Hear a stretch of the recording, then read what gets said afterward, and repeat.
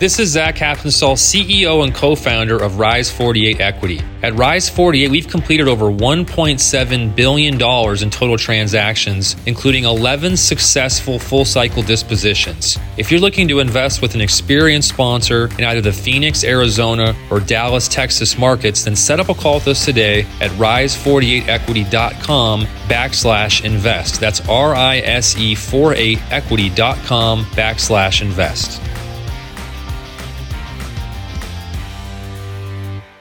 The value of hindsight is knowing now that there were several things that just were not operationally correct to execute a business plan. Hello, left fielders. Welcome to the Passive Investing from Left Field podcast. Our community is focused on networking and education to help people invest passively and think differently. Let's go. This is MC Lobsher from Cashflow Ninja, and you're listening to the Passive Investing from Left Field podcast. Hello and welcome to the podcast. Today, I'm your host, Chad Ackerman, and today I have a special guest, one of our founders of LFI and our CFO, Ryan Stieg. Ryan, thanks for coming on the podcast and joining me today. Hey, thanks for having me, Chad. I appreciate it. Good to talk to you always. I know. We never know where we're going to pop up together, but this is a cool place to have it happen as well. We had Ryan come on. Again, these Wednesday episodes, we're trying to come up with some different content. And the content that we pulled Ryan in, unfortunately, to talk about today were deals gone wrong. And hopefully, some information that will help people kind of think about their offerings differently to help prevent some of this stuff down the road. But Ryan, thank you for coming on and sharing your battle scars today. You bet. I wish I didn't have any, but there are some. So. Worse that you said you had several to pick from. So I apologize to you for that. Feel bad. Yeah. So why don't we start out? Just give us the background on the offering that you had in mind that you were thinking of, and what it was, what went wrong. Yeah, this was one of my very early ones. It came as a referral, kind of, as I got started in the world of syndication investing. This came to me as a referral, and we can always do more due diligence, and we learned that along the way. But it came as a referral, and it worked for me for what I was using it for.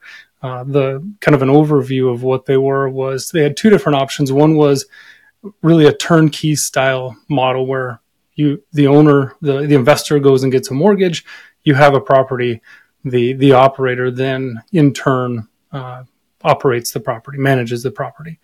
We get all the benefits, but they're managing the property. The other side was more of a liquid debt fund that provided them the ability to go out and purchase properties too. So it offered, moderate interest rates at the time and liquidity too. Two things that I was looking for with that particular investment. So they came highly referred. It fit my criteria, had a great track record, a lot of the larger items that check the box. And so I was going to say, going into it, it sounded like it was a good fit, really.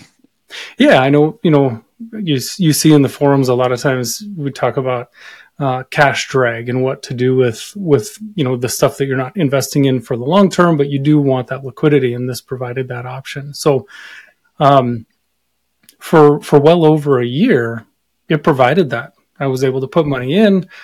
They had great redemptions. It's best efforts in any kind of not totally liquid investment like that. So they had best efforts. I could get 30, 60, 90 days typically was floating. And it was working well.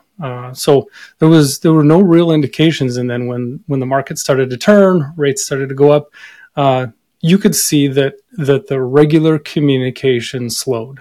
That was one indicator. So performance updates, communication from the team, their investor rep used to reach out quite often, and those communications all slowed. So not a huge red flag, but it was a red flag.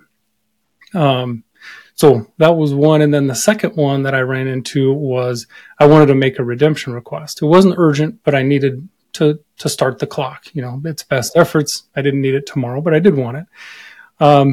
And there was slow communication on redemption requests. A follow-up was, hey, redemption requests are on pause right now. We're opening them back up here hopefully in the next month. So now the red flags are getting a deeper color red at this point.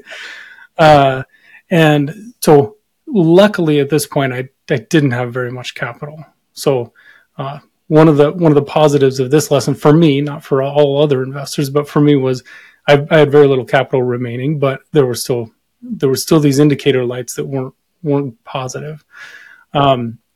So that redemption request, I kept following up just to see what was going on, and then all of a sudden the communication stopped, and news broke that they were totally overwhelmed by debt, that properties that they were managing, both their owned properties and investor-owned properties, were in disrepair. Leases weren't getting renewed. I mean, the house of cards unfortunately fell pretty quickly, and kind of, one of the things, unfortunately, as this ended up, is debt was way overutilized. Even though they were taking on investor capital, they were then further leveraging that. And the property management operations just wasn't being sustained too. So the properties were, not being maintained. The leases weren't kept up. Property maintenance wasn't kept up. So there were a lot of things that I unfortunately don't know when that pivot was made internally, but the value of hindsight is knowing now that there were several things that just were not operationally correct to execute a business plan. They were over leveraged. Property management wasn't executing at the level that it was supposed to, and then they had internal loans between the different organizations. So there were a lot of things that didn't go right operationally once it did turn bad. Which there's difficulty in discovering that when you're looking to invest ahead of time. Yeah. So hard to prevent that. But it sounds like bleeding back to deeper due diligence maybe helps at least pull up the risk factors that are involved with how they're leveraged and so forth. But I'm sure that would have been difficult, especially with the rates where they were when you first started to invest. Yeah, and I think you're exactly right. Deeper due diligence, I probably would have been able to see operationally, what their level of debt was intended to be, what the operating agreement would allow them to take on for debt, and so some of those things that, one of my other lessons learned is evaluating the risk of debt and leverage in an investment too. So those are lessons learned. But yeah, absolutely, deeper due diligence. To your point too, once you're in a deal, luckily this one was more liquid, so I had the ability to get out before it really turned south. But you don't always have that benefit. So really doing your due diligence on the front end, and a good operator has good regular communications. Even if things aren't going well. I know you hear you and Jim talk about on the podcast, communication is really important, especially on the front end, but communicate the bad news, even if it is bad news. We just want to know what's going on. And so being a part of being an investor is following up on the communications and understand what's going on operationally. The past 12 to 18 months hasn't been great from an interest rate standpoint. You have operators who are communicating the best they can, what's going on at an operational level, what's going right, what's going wrong, what are the struggles, and some are just silent. And so those are certainly red flags. But communication and understanding debt are two things that I learned from this particular one. Yeah. And it's such a difficult situation. I mean, the referral up front, the boxes checked ahead of time, a year's worth of good performance. There wasn't a lot there. I guess the only other lesson learned I can come up with is the idea of diversifying and spreading your capital to spread your risk, of never put too many eggs in one basket kind of thing, because you don't know when something may turn in the middle of the performance of an investment with somebody. And luckily in your case, it was pretty liquid. You could get money out.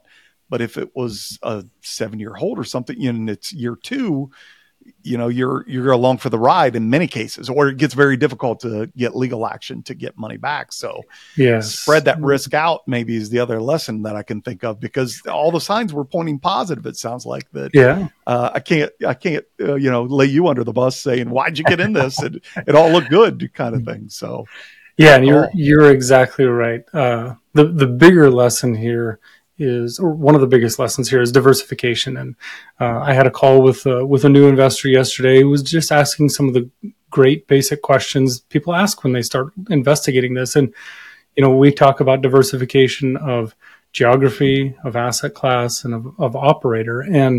And fortunately, I didn't put all my eggs in this basket. I know, following along with the bankruptcy proceedings, that there were others who weren't as fortunate and put a lot of trust into it. And we all want to trust the operators we have, and we all have favorites too.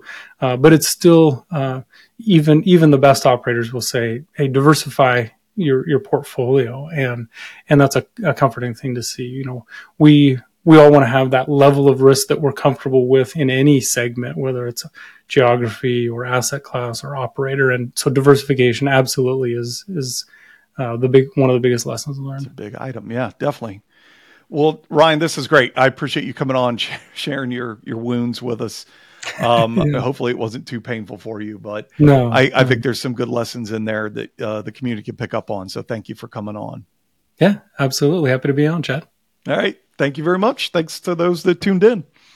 Rust Belt Capital is an elite Ohio-based private equity firm with a specialization in long-term, high cash flow multifamily investments. If you're looking for long-term recurring income, you should check out Rust Belt Capital.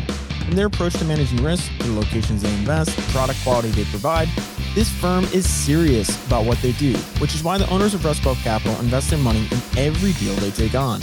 Review their case studies by visiting rustbeltcapital.com. That's rustbeltcapital.com. Once again, rustbeltcapital.com, or email investor@rustbeltcapital.com.